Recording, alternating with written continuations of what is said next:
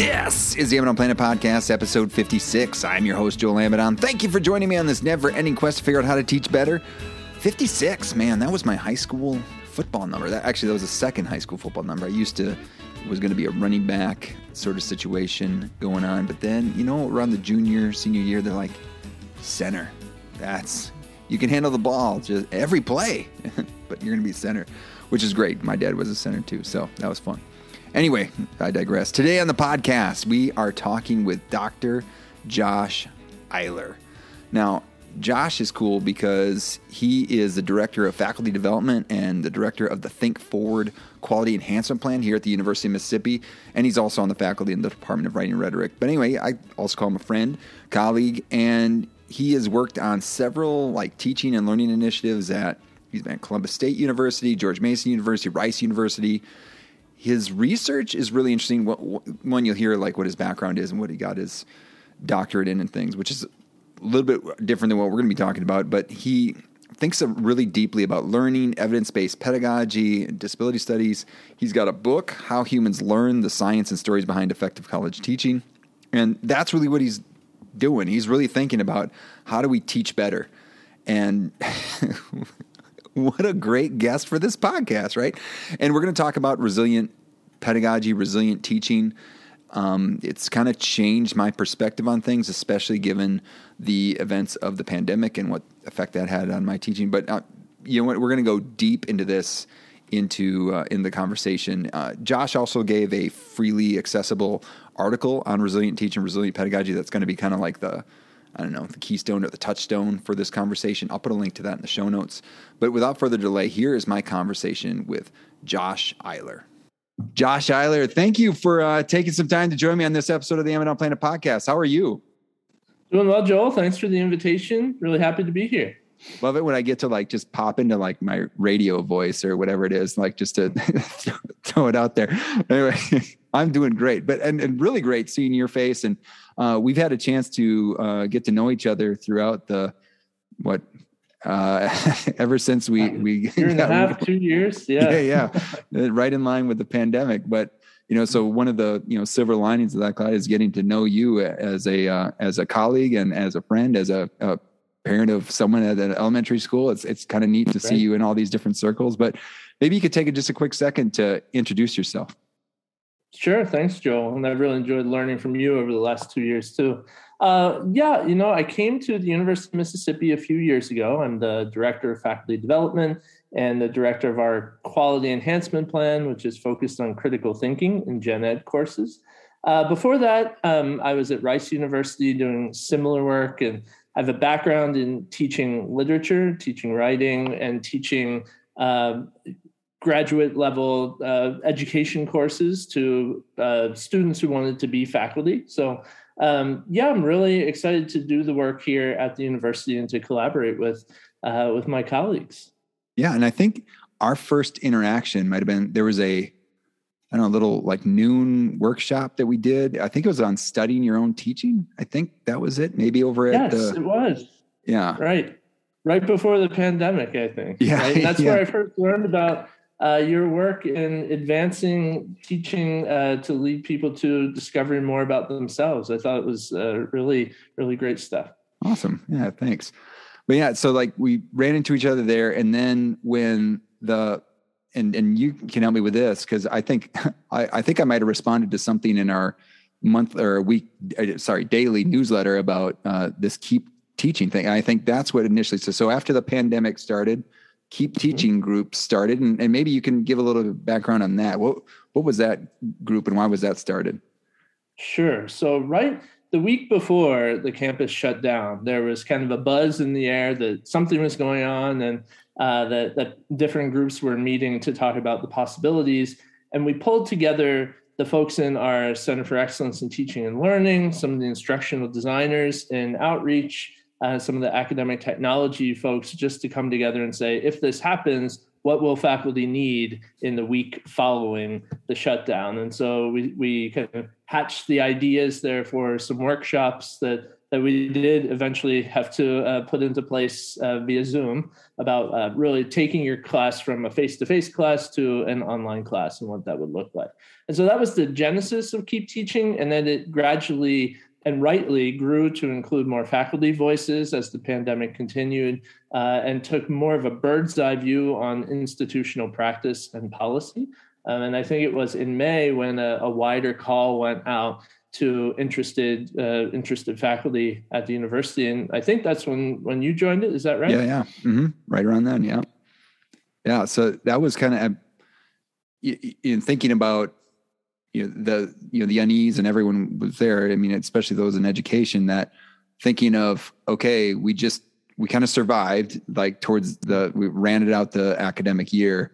And lots of stress there, thinking about how we're going to do things, how we're going to try to create some sort of educational experience that could match what would have been if there was no pandemic. But then thinking like, okay, the fall's coming and it doesn't look like this is going to clear up. So what do we do? And I think that's where you entered in thinking about this idea of, and why we wanted to have this conversation today about this idea of resilient teaching. And so, and one, we're going to have an article that Josh wrote that's freely available. We'll put a link to it in the show notes, but talk to it so why resilient teaching? Why not just say, hey, we'll just do the same thing we did in the spring and just try to make it, because this thing will clear up in a little bit. Why not just do that?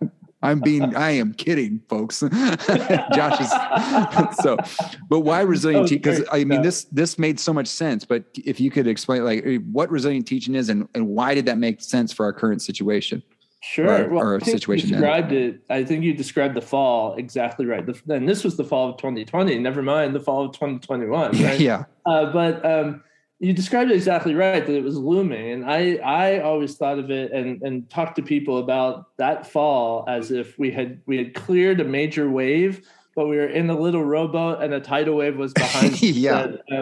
And so in some ways it was a bigger project than the emergency transition in March. I mean, that certainly was a major undertaking, but to move from, okay, everyone has to do this, we're all in the same boat, to, okay, now we need to think more carefully and critically about our practices and how to help students in the coming academic year have a more successful learning experience. So, as a part of Keep Teaching, I was asked to just kind of look for some different sorts of models that might help with this. And one that kept coming up was the idea of resilient teaching, resilient pedagogy, which was drawn from a variety of different disciplines that study resiliency, especially architecture that design buildings to be resilient in a variety of climate circumstances. And so it takes a very similar approach to the notion of teaching and course design. We want our courses to be as resistant to disruption as possible. And that struck me as not just a great idea for the fall that we were preparing for, but for any other kind of extended disruption that might happen in higher ed. So that's what drew me to it. And there hadn't been a lot on it. So I was trying to talk to people on our campus and at other campuses about how we might make this happen. And really, it's a model of teaching and learning that really emphasizes what happens at the course design phase. It's kind of the opposite of what had happened to us in March, which is you wait to see what happens and then you react to it. Yeah. This was let's prep for it before it comes.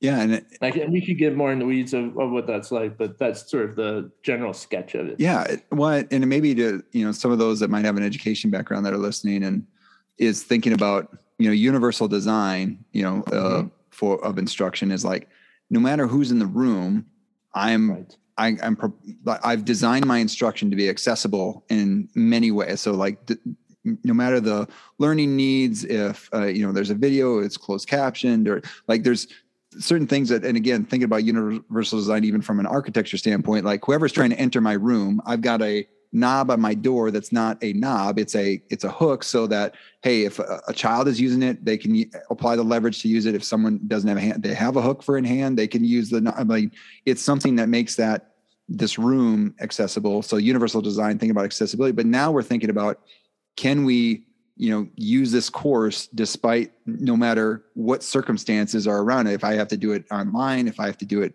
face to face, if it's a hybrid situation, is this instruction? And it seemed like, from if we're going to use all this energy, it just made so much sense that, hey, let's put it to use here. So let's not just make a course that's a Band-Aid, but let's make a course that's even better no matter what happens going forward.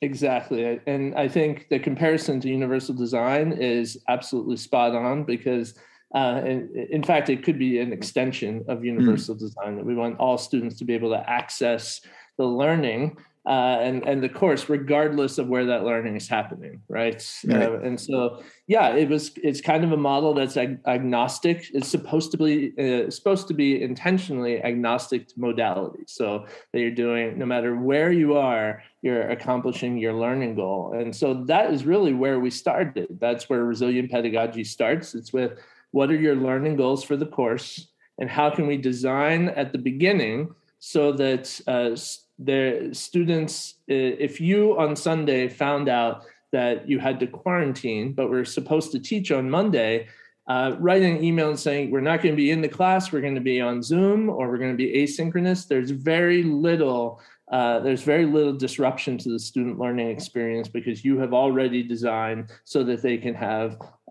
easy access to that material and an easier way of accomplishing the goal for the day. Yeah. And frankly, that I've had those instances where things, just again, continuing on to this next 2021, where I've, did everything remote, everything online in the 2020, 2021 academic year. And now coming to the 2021, 2022 academic year, I'm face-to-face, but I've had people have been quarantined. I've had situations, or even just thinking like the stuff I've designed last year, I am using, but then also it works within all these different situations where I've had small group work happening where someone is quarantined, but they're Zooming in and able to participate in their small group work. And it's like, and they're legitimately adding to the group and having conversations. And it was like exactly as if they're, not exactly if they're there, but as resistant or tolerant as possible to that unique situation. And that doesn't happen without, the work that was prompted by the resilient teaching push. Well, and that's another, I think, benefit of resilient teaching, is that I was also really worried about faculty workload, having seen how much our faculty were working during the spring of 2020. Yeah. 2 or 3 times the normal amount. And if we could find a way to minimize that workload, not having them just be overburdened and eventually burned out from all that work, it would be more to the benefit. So, yeah. And again, that going back to universal design, those that have seen the benefits of that, and like, we'll get these reports that come through our email, like, hey, here are the needs of a student that need, and I can look at legitimately, I've looked at them most of the time and be like, already these are not an issue, these are already accommodated for within the design of the course. And it's like, doing that thought, if you're going to put that thought into what you're going to do, you might as well do it in a way that is as resilient as possible. Right. Yes, definitely. Yeah.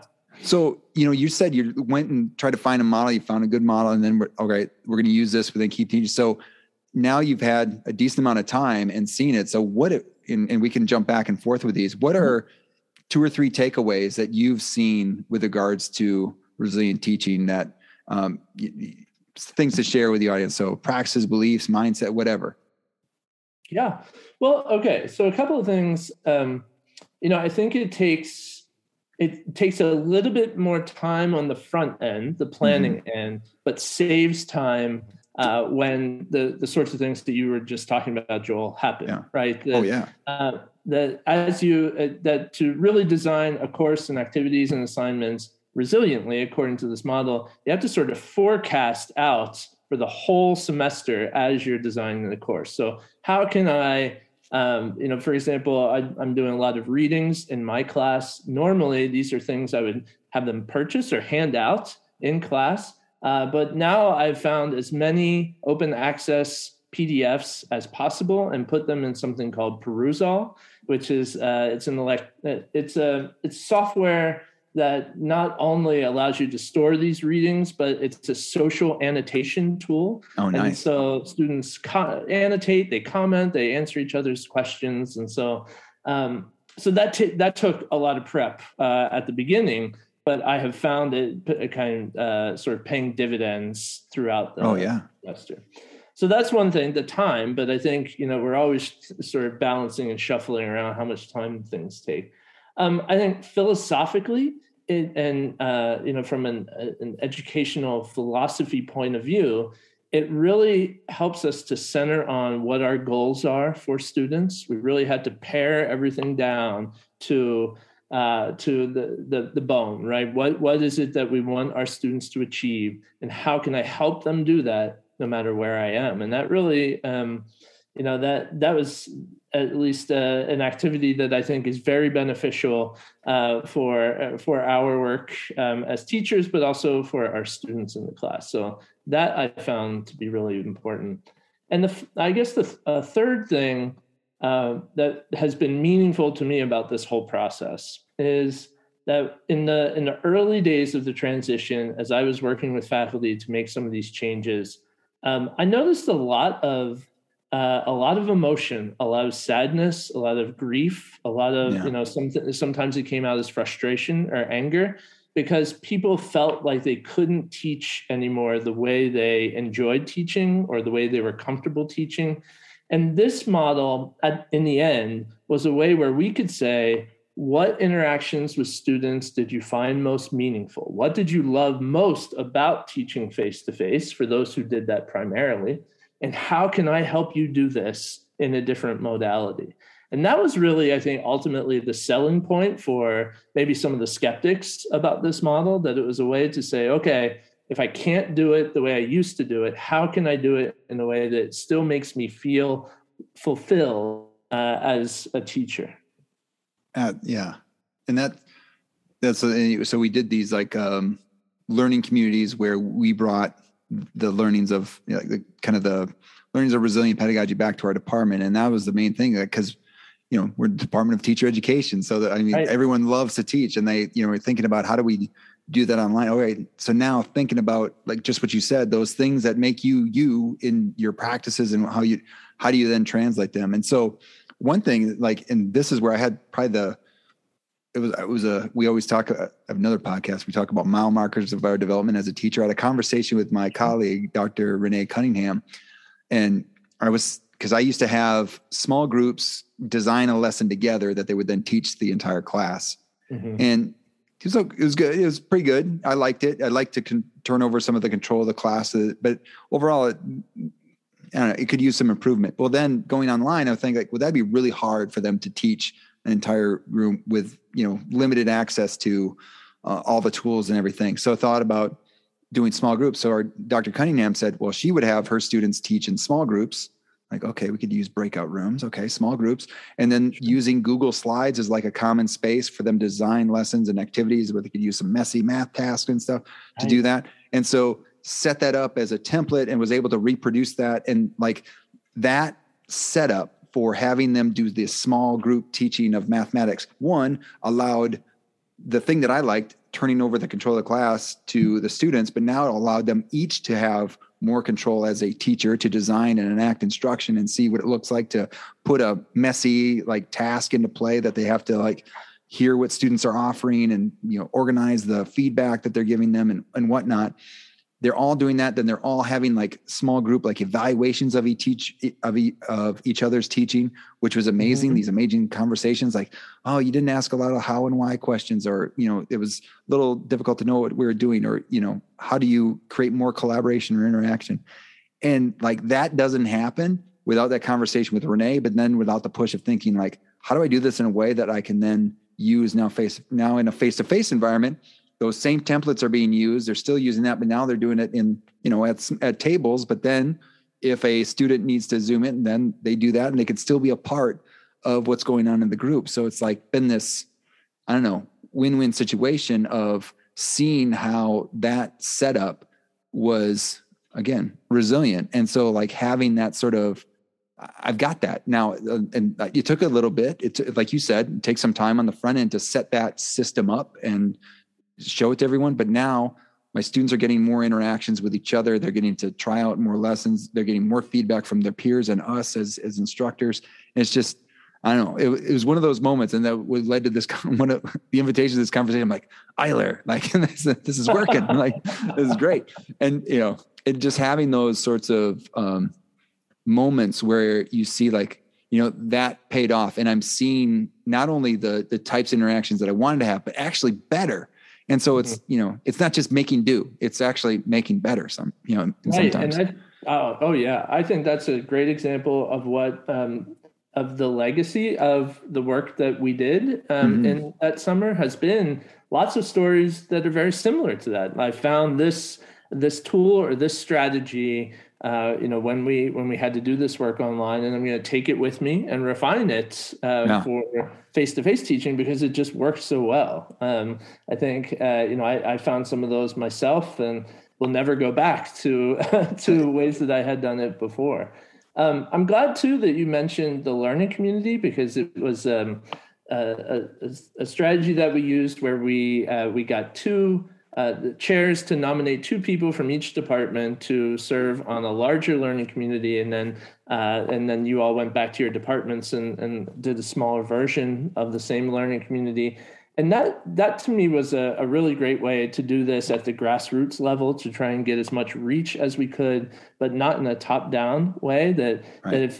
I think that, and still believe that if models like this are going to be successful, that the faculty have to really push them forward themselves. Yeah. Well, another thing that I really appreciated, and this went through that training, and also thinking about beliefs and mindset, and thinking about resilient, thinking about making my instruction resilient, but then always going back to instruction resilient for students, and think about who are the students. And that was pretty powerful in thinking about who are we actually teaching? And then also thinking about, well, what circumstances might they be around, especially during that year that we were looking for, where you're talking about the waves coming, where people might have been managing, well, like I know I was managing my students at home, my kids, they're learning, not on top of my, my own students that I'm assigned to for my classes, or internet. I mean, I know we were lucky enough to get fiber halfway through when they were halfway through that year.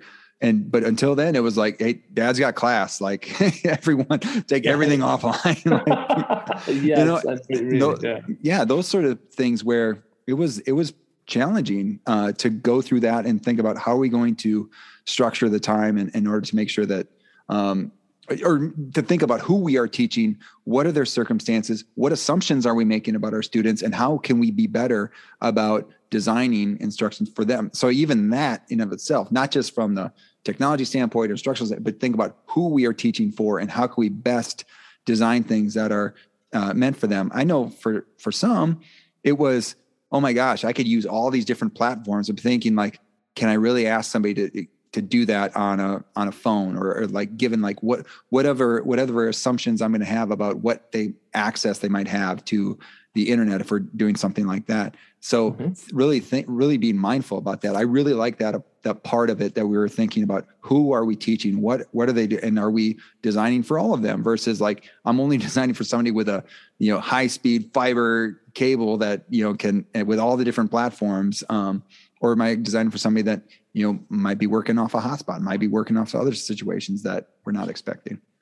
Well, I think that has been something that has emerged from the pandemic, that we have that we really centered students in these conversations in ways that I hadn't seen before, at least to that degree in higher education. And that, I hope that is a positive legacy, something that continues. I think it can be all too easy to sort of shift back away to what feels more familiar, but that really is what education is all about. It's about the students and how we can help them learn. So, as you're saying, that ultimately this whole notion of resilient teaching had the students at the center of it.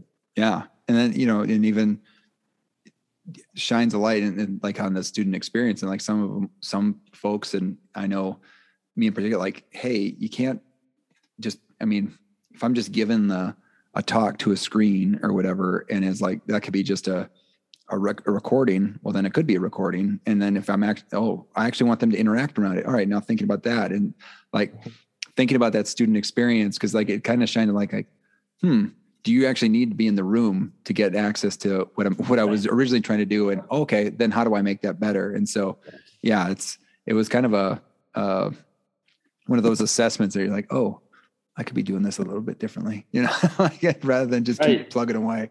Same thing. Right. I think it has made kind of on a broader scale, people paying more attention to their pedagogy. Yeah. What am I doing, and what gets students in the room? What's the hook for students to be in the room for those activities? Absolutely. So I shared something that I'm doing now that I think was a result of the work that we did. Do you have anything? I mean, you're a good teacher. What, you doing anything? Well, I did, like I said, I switched to Perusall to make the readings more interactive. And so, no matter where I am, they can still be doing that work. Yeah. But also the benefit of the outside experts, or bring someone in who knows a lot about the subjects, just zoom them into the class. That's a legacy. We had the Professor Nezukumatado, the Common Read author at UM. She came and via Zoom to talk to my students about the writing process, and and so they really enjoyed that. So that's something that I've kind of taken away from it. And also, utilize, as we were just talking about, more student-centered practices. So one of the things that happened early on, I think, is that there was a lot more discussion about equitable feedback, equitable assessment, equitable grading. And, I really thought hard about my grading practices, and I think have sort of transitioned now to a model that allows students more agency in that process and relieves the pressure valve a little bit. So the seeds were planted in 2020, and I made a full transformation of those practices, by this fall. So nice. There's a lot of holdover, definitely. Yeah, and you think about what you just said there, that like the clarity now that a student has in one of your classes, like, hey, here's what's important. Here's what I'm being assessed on. Here's what I need to, improve upon. I mean, versus, I'm sure we both had similar experiences where you'd get a paperback and it'd have a number on it. You have no idea how that thing came. And so I think we're beyond, hopefully I see that we're moving beyond that, where there is this common understanding about what's being expected and what's being expected and what's being expected and how I need to perform in order to meet those expectations. And so that's really good. Definitely. All right. So it's not all sunshine and rainbows, Josh. No, it's not. It's definitely not. That's true. So and again, as you've kind of led this charge here, so I'm sure you heard some critiques and of resilient teaching. So what might be some critiques of resilient teaching, or even the implementation of resilient teaching? Mm-hmm.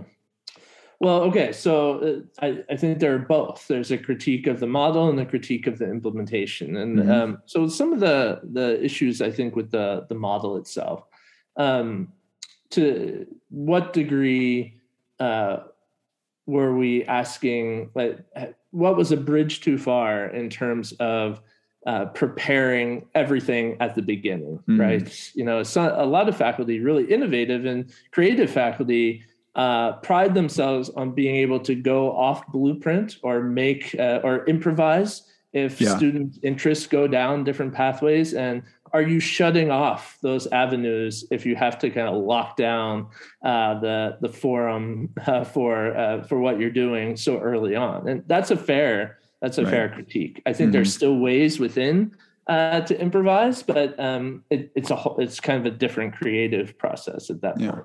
So that was one thing. I completely understood that. I think also they're just some who were not as comfortable and remain not as comfortable with technology, but are brilliant interacting personally with students, right? Yeah. And that's a hurdle that I don't really know how to solve that, because I can see that it's a real thing. And also, there are legitimate needs at the same time for utilizing technology to make some of these interactions happen. So that's kind of an unsolved mystery. And that's something that emerged, I think. The critique of the implementation, I think what I saw was a lot went into the investment of the group. Well, first of all, the investment of departments to send people to the learning community that you were a part of, Joel. Not every department did that. And those that didn't, there was much less familiarity with this model and with strategies for helping students in the ways we described. And then part of it was how receptive were the departmental colleagues to the work of the learning community leaders, right? Yeah. And so, it could be a little bit like telephone. How is it getting filtered down to different people within a department? And so I'm really happy overall with the reach, but I think we could have gotten to more people, maybe with more time and some more resources. So that's what I saw with the implementation. Yeah. Well, and noticing, and myself and Dr. Monroe went through the, training and facilitated our learning community here. And sometimes when we were doing some things, we're like, we teach instructional design. We teach some of these same principles in our department. So, we were getting, a lot of the tools and resources and maybe a little bit of refinement of our feeling. Cause again, resilient teaching was a newer idea, but we had some principles that kind of matched up with some of the things that are taught in resilient teaching. And so I can imagine, but then engaging in conversations across the university and hearing from other departments where, we might be at, thinking about instruction and we're on the same wavelength, where some other folks might like, universal design is still, they're still learning that, or some other things where, there's people are at different spots on the learning curve where that's at. But then also that was really important about having a learning community, right? Where we could interact with each other and, provide ideas and resources that we have. And same thing back, like, it's not like we had all the answers. Like we're getting ideas and things from people that are coming from teaching from just a little bit different perspective. So I don't know. I do see the having people, and I don't know, have you read the book Culture Code? I haven't read that one. No. That's a good one. It's by Daniel Coyle, but it's about one of the things just about successful groups and one of the things that stuck with me, one of my learnings from that book, was about these collisions, having these productive collisions and like creating the learning community and have us facilitate interactions. And we would have those calls every now and then. We'd say, hey, how's it going with your, resilient teaching in your neck of the woods? But having those collisions, like constructing productive collisions around these ideas was a good thing. I mean, so like, maybe then it's thinking about, okay, so those places that it didn't get as much in, okay, so how do you construct more productive collisions? Right. And so like something we're always going to be struggling with, because it's sure. I really like that framework though. Yeah. Getting people in the room and encouraging those kinds of collisions. Yeah. And then even too, I know for myself and, the grad assistants that would help me last year, we did a lot of, let's think about what we just did. How did it match what we were trying to do? And you usually would do that, but it was like a little bit more intentional because we weren't thinking about resilient pedagogy. We're not just thinking about what are we going to do next semester when we're still remote, but thinking about this course is coming back next year and it's going to be in a different modality. How did we it's almost like how resilient are we? Right. Mm-hmm. And so that was a great conversation. And again, going back to some of these principles that were taught through the learning community and trying to see like, how are we meeting these? What do we need to do? And then it was one of those, like, have you ever done that, like done some planning for a course that you forgot about? And then you come back to the course like, oh, wow, I did some good stuff. Like, oh yes. Like I was surprised. Like I got back to this semester. I'm like, oh yeah, this is good. All right. I set myself up for success here. This is great. So yeah, it was not losing that. And the idea of being really even more intentional than usual right. did the intent marry the effects of the teaching, I think was really helpful for those who were teaching, synchronously and asynchronously, because the usual cues, I mean, yes, we could get the feedback in some more traditional ways, but the usual cues that we go off to see if lessons are landing and whether students are interacting productively, they just weren't there. And so I think doing that kind of reflection even more intentionally than before was necessary. Yeah. Well, and even too, to think like, you mentioned that tool Perusall a couple of times. Like that's now something that, no matter the course, you're probably having some sort of reading and you want them to think about. So you have that thing that you can now, that's resilient, even almost a course. Like I can use this in multiple different courses and to get access to student thinking on these just different readings, but now we're still using the same tool. And like, there's some resiliency even beyond the specific course. Mm-hmm. Yes, definitely. And so students can know what to expect if they take more courses with the same instructor. They're also developing a kind of literacy with these technological tools that make them more resilient, and us too, and learning more about the tools that we're using. All right. So sometimes I asked people to sum up in 7, like a book, but I was wondering if maybe you might want to try summing up resilient teaching in 7 words or less. Again, connecting to Michael Pollan's book, In Defense of Food, where he says, eat food, not too much, and mostly plants. I don't know. Were you able to meet that challenge? Well, I don't know. Let's see. I think designing courses to be resistant. That's 7 words. There you go. Wait, say that one more time. Designing courses to be resistant to change. Perfect. I thought about that one a lot, actually. There you go. 7 words. So, and maybe you already mentioned this, but because we talked a lot about teaching, but, given someone that thinks deeply about teaching, what is the best thing you do to help your teaching? By far, it is talking to colleagues about what they're doing in the class. One of the reasons I moved into working in teaching learning centers is because I truly loved going into classrooms from across disciplines and just learning new strategies. And so it's really that kind of collegial discussion. Yeah. And going back to the culture code, they talk about this idea of vulnerability and having to have that stance and going in and learning from colleagues. You are saying like, hey, I don't have all the answers. Right. And so, we're with our new teachers, we always talk like, don't get in your silo and just sit there and think you can do all the answers, but like go look and see what are those other teachers doing and seeing how you can learn from as many people as possible. So great. Right. I love that. And Perfect. By doing that, we model it for our students too, who kind of hold on to certainty, like a lifeboat sometimes. Yeah. Do you have anything to promote? I know we're going to put the link to the article that you have. And again, that's great. It's kind of like a discussion about the nuts and bolts of resilient teaching, if anyone's looking to learn more about that, but anything to promote? Not especially. I have a book called How Humans Learn that came out a few years ago, and I've been working on a new one about grading. But yeah, I think I just really enjoyed the opportunity to be here to talk to you, Joel. Well, if you can give me we'll put a link to that book in the show notes. That'd be good. And then I just get 10%. No, just kidding. No, but no. Again, anything that because I think. Having access to, hearing what you have to say about these ideas of resilient teaching, and then just being able to share that. And then also like the amount that you've learned from this process. And again, taking the time to share that with us or with me and anyone that happens to be listening.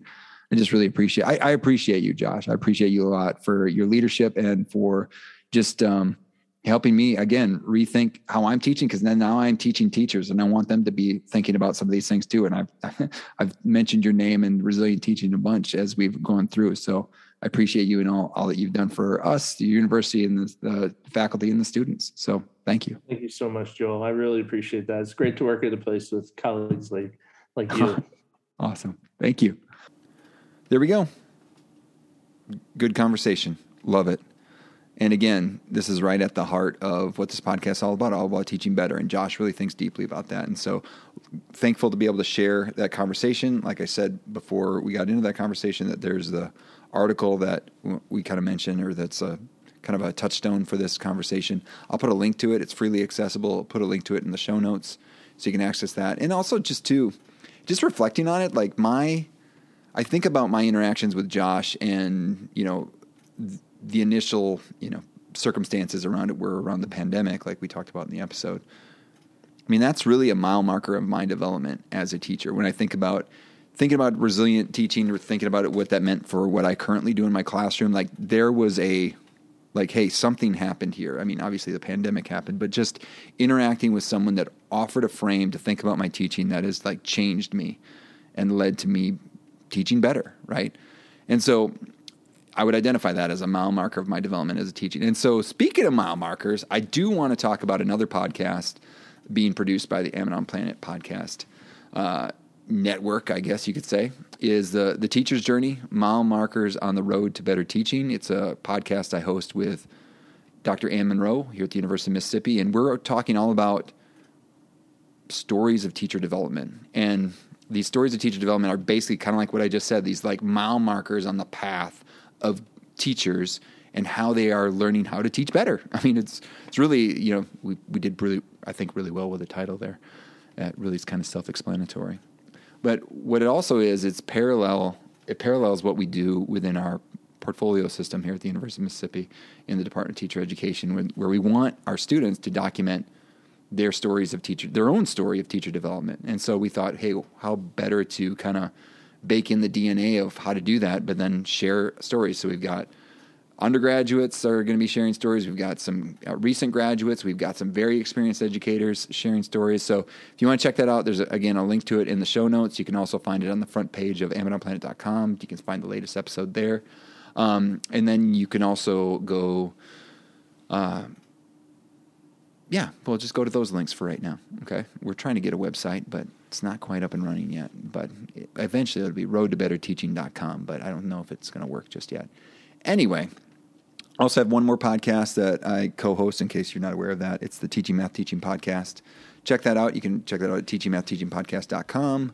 That's through the Association of Mathematics Teacher Educators, where we're talking about how to teach math teachers better. Again, did well with the naming there. All right, let's get out of here. So if you're looking for ways to support, you know what to do. Subscribe, rate, and review. You can also follow at Ammon on Planet on Instagram, Twitter, LinkedIn, or like the Ammon on Planet Facebook page. You can also check out the Ammon on Planet store, Ammon on Planet bookshop. Links are in the footer at AmmononPlanet.com, where your purchases support the production costs of the podcast.